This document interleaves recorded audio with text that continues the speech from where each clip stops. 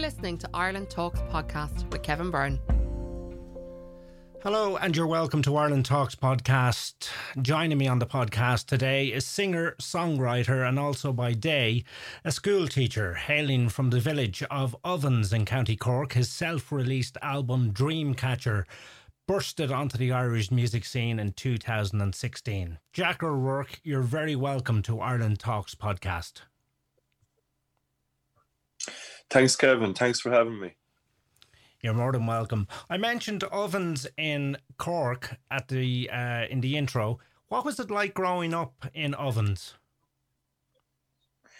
It was quite idyllic. I would have come from an estate, a housing estate in Ballincollig. So I think initially when I moved to the country, I missed that sense of literally running into about 5 different houses. You know, there was so much sense of adventure and fun living on an estate, you know, and all your mates lived nearby, and there was that mischief going on. So it took a while to adapt, but I love living in the country now. And I actually, when all of this stuff in the world happened, I left my pad in the city and I came home to the parents and just for a bit of space. So it's like a sanctuary, you know. Yeah. And in terms of the music, where did it all begin musically for you? And I suppose your influences? It probably started with my parents as well. And I might explain why I seem to go from one style into another. It's not something conscious. It's just, I think growing up, I heard a lot of different genres. My parents were big music lovers. I was listening to Pavarotti in the cradle. Apparently, he used to put me to sleep. And then my dad would play the Rolling Stones to Rory Gallagher, George Jones, Patsy Cline, you know, and great songwriters. Yeah, you know, people like Leonard Cohen, Dylan, and Chris Christopherson. And then my mom liked a lot of opera, so she listened to Maria Callas and Puccini, and you know. Verdi, and she played a lot of jazz, you know, so I heard Ella Fitzgerald and Sarah Vaughan, so a very big mix of stuff. Yeah. And was the first musical instrument the piano, or was it guitar, or what was it? It was piano, yeah, which would be kind of unusual. I think a lot of lads, you know, they almost become a guitar, like a lot of lads become a football, but for me it was always the piano. My mother's friend had a piano in her house, and when I was about 4, it was like this magnet. It just drew me to it, and I had to play it. It was that simple.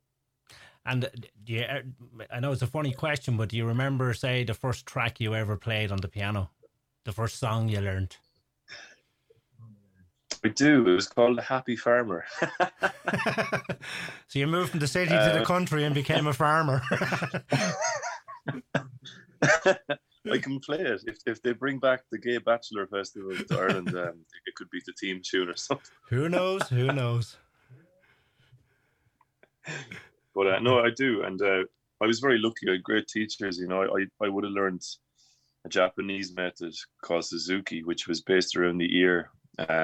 She'd play simple classical pieces, and I played them back to her without reading. Yeah. So I really trained my ear. And then I was playing trad at the same time with one of my neighbours, Johnny McCarthy. He's a great traditional musician and classical musician, but he taught us tin whistle in school. And I think no matter what style they initiate into it, music, I think the ear is so important, you know. And I mean, I read music and I teach music, but a lot of what I do is instinctive, and I think you can't learn that. I think if you're from a very young age, if you're musical, if you learn to read, to play by ear, and to almost feel it rather than to only rely on notation, you can learn notation. So, you know, I really feel that. So it just comes to you kind of naturally, which, they say if you can do it from a child and it comes to you naturally, well then, you know, you have it. Exactly, you know, so I'd be a big advocate for that. And being a teacher by day and a singer-songwriter, I wonder how the two combine. They combine, I suppose. They're at odds with each other sometimes. They have been, because with teaching you have to be very obviously disciplined, and you know, during the school term you can't exactly be on the rantan. Yeah. So when I was a bit younger I found that difficult, but it never seemed to affect my teaching. Thankfully, I hope not. Anyway, but it also kept me disciplined, because I think there's a lot of temptations when you're playing gigs, and and it can be amazing fun. But if it's a thing that keeps recurring, you can become dependent on nights out and alcohol and lots of other things. And I think when you have a 9 to 5 and you're responsible for other people, it's good for me, because I think songwriters live a lot in their heads. I've said this before, but I think when you're looking after other people, students, it takes you out of your own shit, and it's a good balancing act, I think. And do you feel you will stay in the teaching profession going forward? Definitely now. And that's quite a sad laugh, because talking to a lot of musicians at the moment, the arts are in a really precarious position. I've been lucky because unless you're signed or you're making music, I suppose, that would appeal to the masses or daytime radio. I don't think I can be put into a genre, and I have a very dedicated fan base who followed me around as a kind of zigged and zagged for the last 7 years. But it's very difficult to make a living. I heard Mary Coughlan on the radio this week, and because her name has been out there for decades, people have this perception that she's rolling in money, and that's not the case. Absolutely.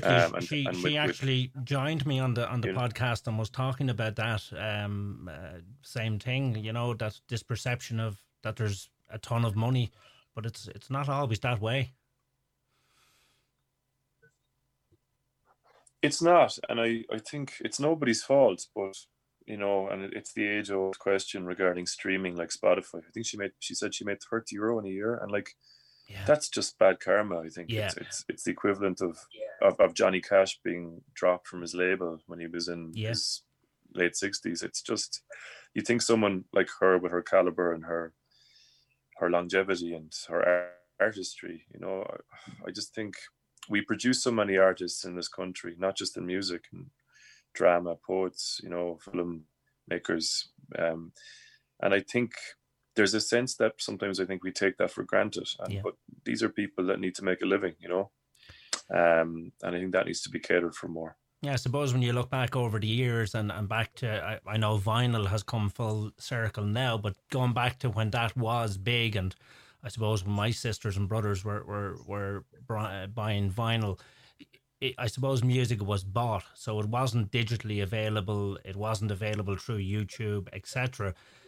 Do you not think that the YouTube channels, and even though it's great for getting your name out there, etc., but when it comes to releasing music and the money that goes into putting an album together, there's not enough, I suppose.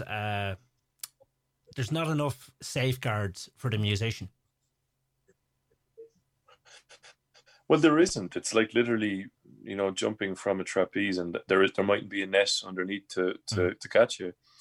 And for me, teaching is a job that I love. But it's also a safety net.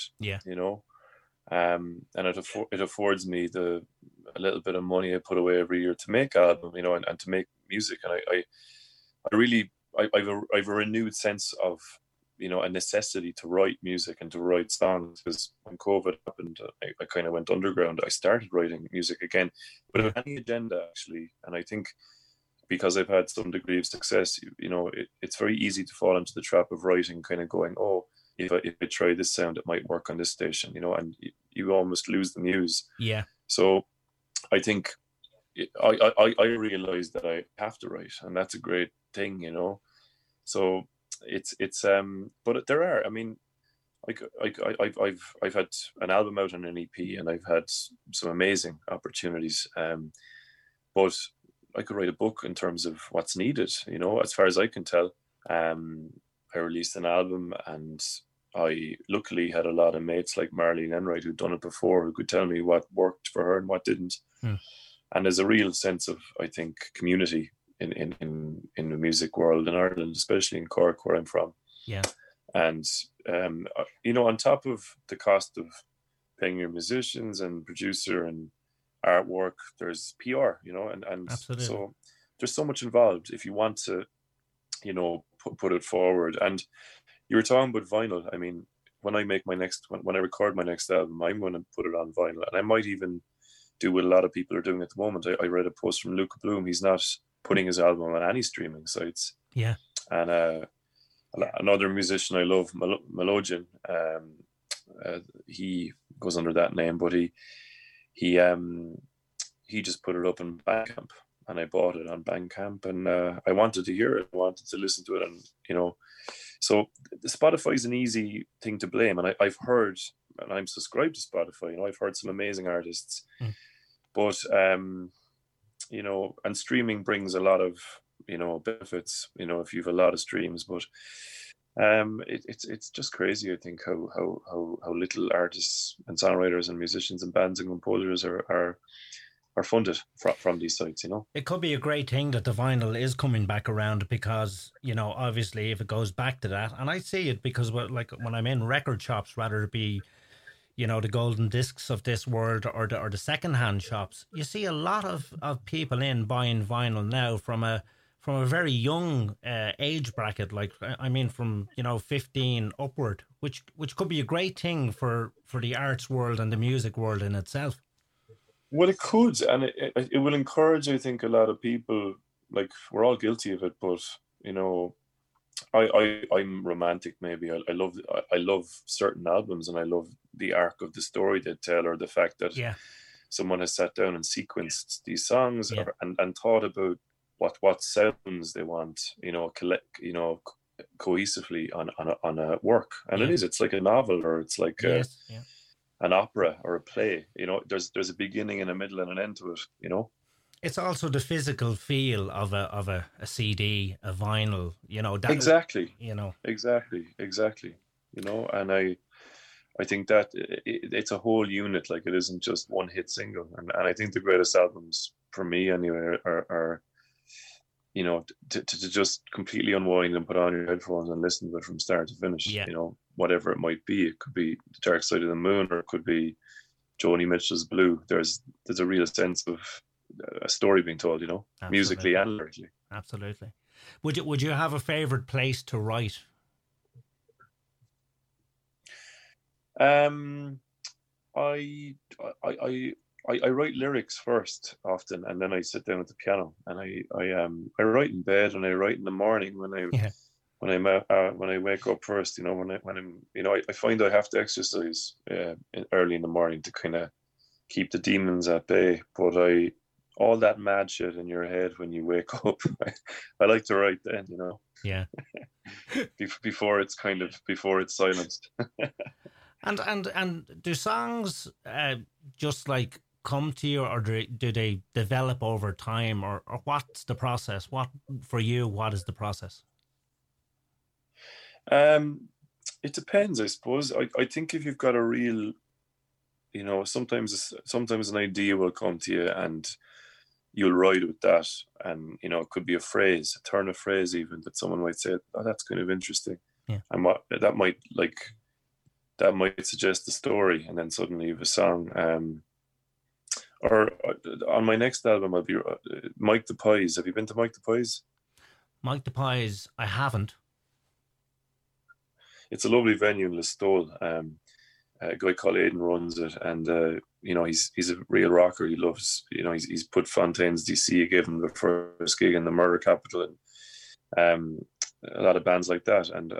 But is a fan of songwriters like myself as well. But he runs a great music venue in Listowel. But his uncle, this song happened just because he showed me.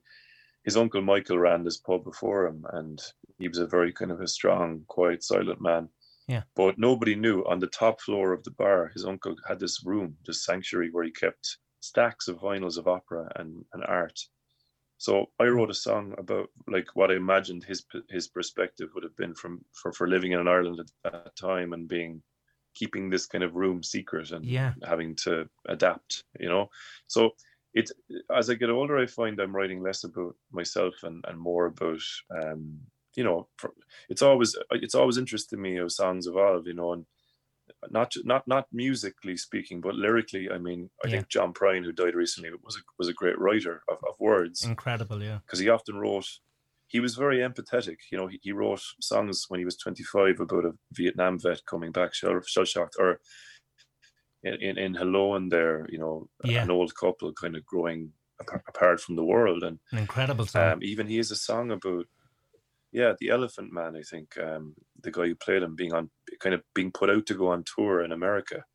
Like I love that. Randy Newman is another guy who writes from the perspective of even a racist, you know, and you listen to the song and you're like, oh my God, does he think like that? But he's almost making a point that some people think like this. And that to me is very interesting as I get older. So Steve Earle, I think, could be put in that bracket as well.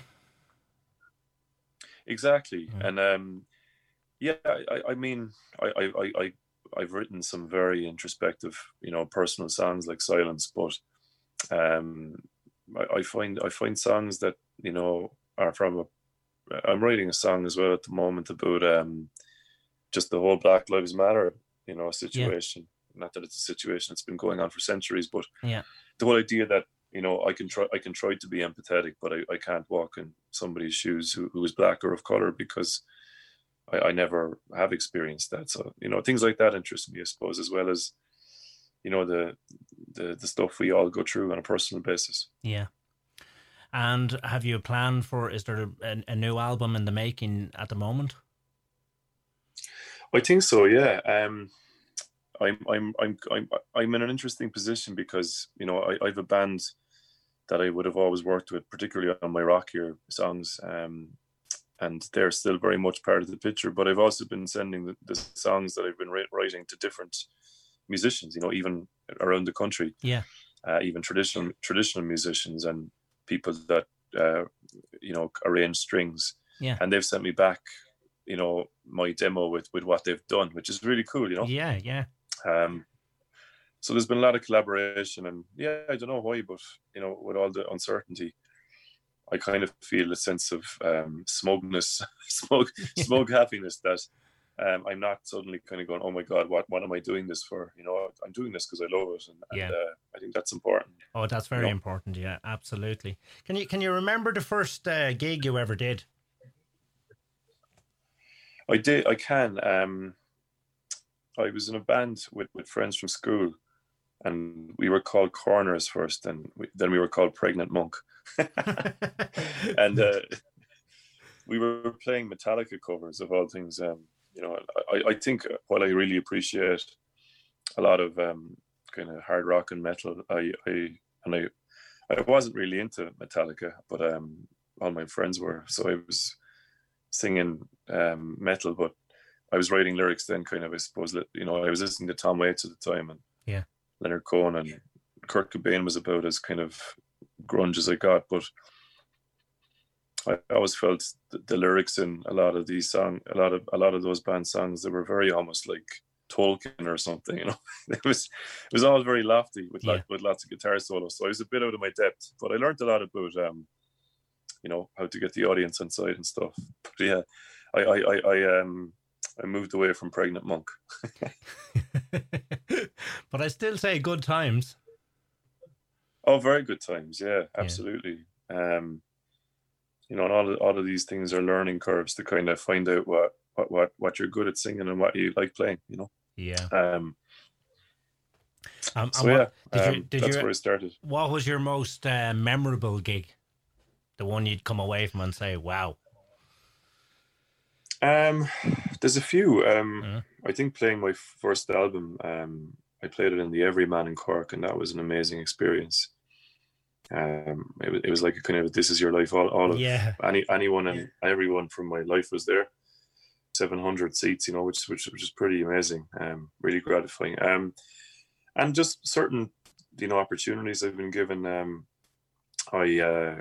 I always would have loved other voices on TV, and I sent my album to Philip King, and you know, he had me on the trail, and he had me in his studio to interview me about my album. And, you know, eventually, not this year but the year before, I was one of the headliners for Other Voices, and, you know, the TV show. And incredible. Yeah, that was great, because it just felt it was kind of like a rite of passage for an Irish songwriter, you know. Philip King, he's been such a great man for the Irish artists, but the whole Other Voices thing is just, it's an incredible show. Absolutely, and he's very interesting to me because he's a traditional, he's a traditionalist. He values tradition and traditional music and folk music, but he's also very innovative, and he's, he always knows the new rapper who's, maybe from Galway, who's writing interesting lyrics, or he'll bring the National, the rock band over from the States, or he was the first person to bring Amy Winehouse over. So he's just got his ear to the ground. He's clued in. He's clued in, yeah. To all types of music, and just loves all types of music. So I like that. In the Irish folk scene, would you have somebody that you would look up to in that genre? I do. Well, I think it's a very interesting time, and the songs that I'm writing at the moment, it's not exactly traditional Irish music, but certainly from a lyrical point of view, and I predominantly play piano, and I'll have trad instruments, I think, on these songs, because I have been listening to a lot of people like Lancome, and I think Lisa O'Neill is an incredible writer. I think her lyrics are incredible. The Train to Cavan, I think, is a great song, isn't it? It's wonderful, yeah. Or even she's a song about the dockers, not being able to work anymore. And she again, perspective. She wrote a song from the perspective of I think either Brian Brew's wife. So she finds interesting ideas, and again, I just like songwriters who. It depends on how you look at songwriting. I love ABBA, because their lyrics are, they're they were Swedish. It's not poetry. It's not Bob Dylan, but their music and their harmonies and their chords and melodies are sublime. They're as good as, the Beatles, but I think lyrics are important, and I think Lisa O'Neill's a great lyricist. Yeah. Would you get a lot of inspiration from, say, nature? I suppose the landscape. I do. Funnily enough, especially on these new songs. I think Coming Home to Ovens maybe is in part of that. My dad is a very keen gardener too, and did ag science in college, so he kind of knows the Latin name of every plant.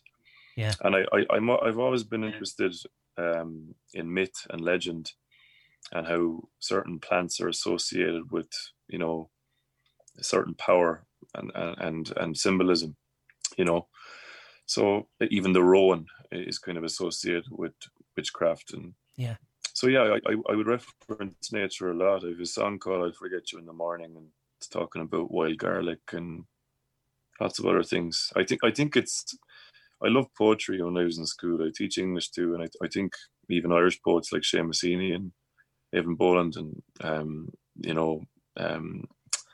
Brendan Derek Behan Mann. maybe, and so and there's something very kind of evocative and sensuous about talking about nature and smells and definitely, absolutely. A smell, as you know, well, I find anyway that a smell can bring you back 20 years. One particular smell. Exactly. Absolutely. It's so evocative. I think anything like that, and sounds and smells, and it's all very powerful stuff. Yeah. And I suppose in the current, I won't say crisis, but it is a crisis of sorts. In terms of gigs, it's looking bleak at the moment. But there is talk that maybe, in I think October, November, that they'll be able to bring back gigs and, small capacity gigs. Will you look forward to that if that gets going again, or will you just wait till we get a vaccine and it all gets back to normal? I have 2 gigs coming up, smaller gigs, one in Cork and one in Waterford. Right. I think one's been postponed, but I don't know. I've played big festivals and, with my band, and they're great fun, but just from a financial point of view, and also just a space point of view, I love playing intimate gigs. So, and I suppose being a piano player, and the songs are always starting there, I'm happy playing often on my own. I'm playing my own songs without a band, even though the camaraderie is great and what they add to the power and the feel of a song. It's often just as powerful to play on your own. Absolutely. I think you could ask Christy Moore that, and he'd give you some good advice. Yeah, totally. And just even from a financial point of view. But I don't know. I often people say to me, it just depends on people's tastes. You know, I could bring in a string quartet and a full rock band, and often it suits the song. But often people just want to hear it bare bones. You know, there's something about a demo, I think. Yeah, absolutely. Well, on that note, Jack O'Rourke, I want to thank you for joining me on Ireland Talks podcast.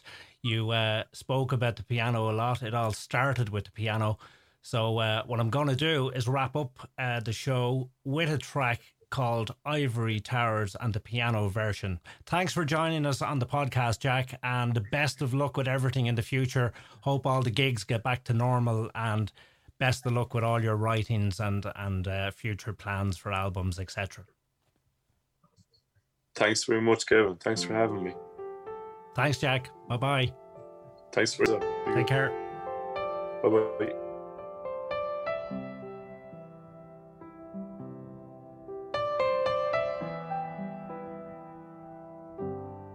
Never been a better you. Never been a better me. Shadows kept in exile. It's like I'm in a history. So put our famine into flight.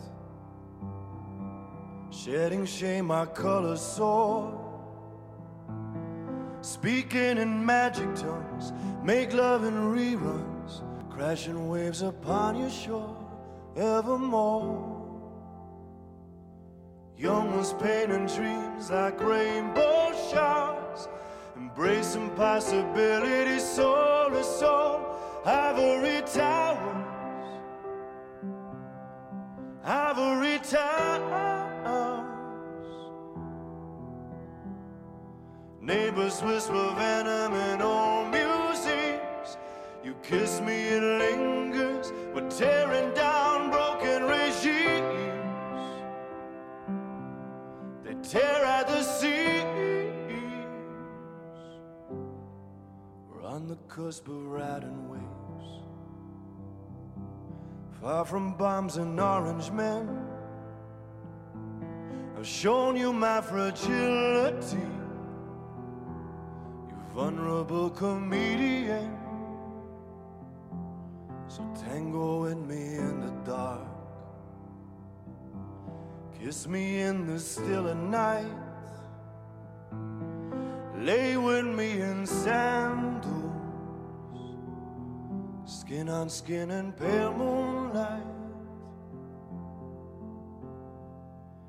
Young was painting dreams like rainbow showers, embracing possibilities, soul to soul. Ivory towers, ivory towers. Neighbors whisper venom in old museums. You kiss me, it lingers. We're tearing down broken regimes. They tear at the seams. Never been a better you. Never been a better me. Shadows kept in exile. Let's lock them into history.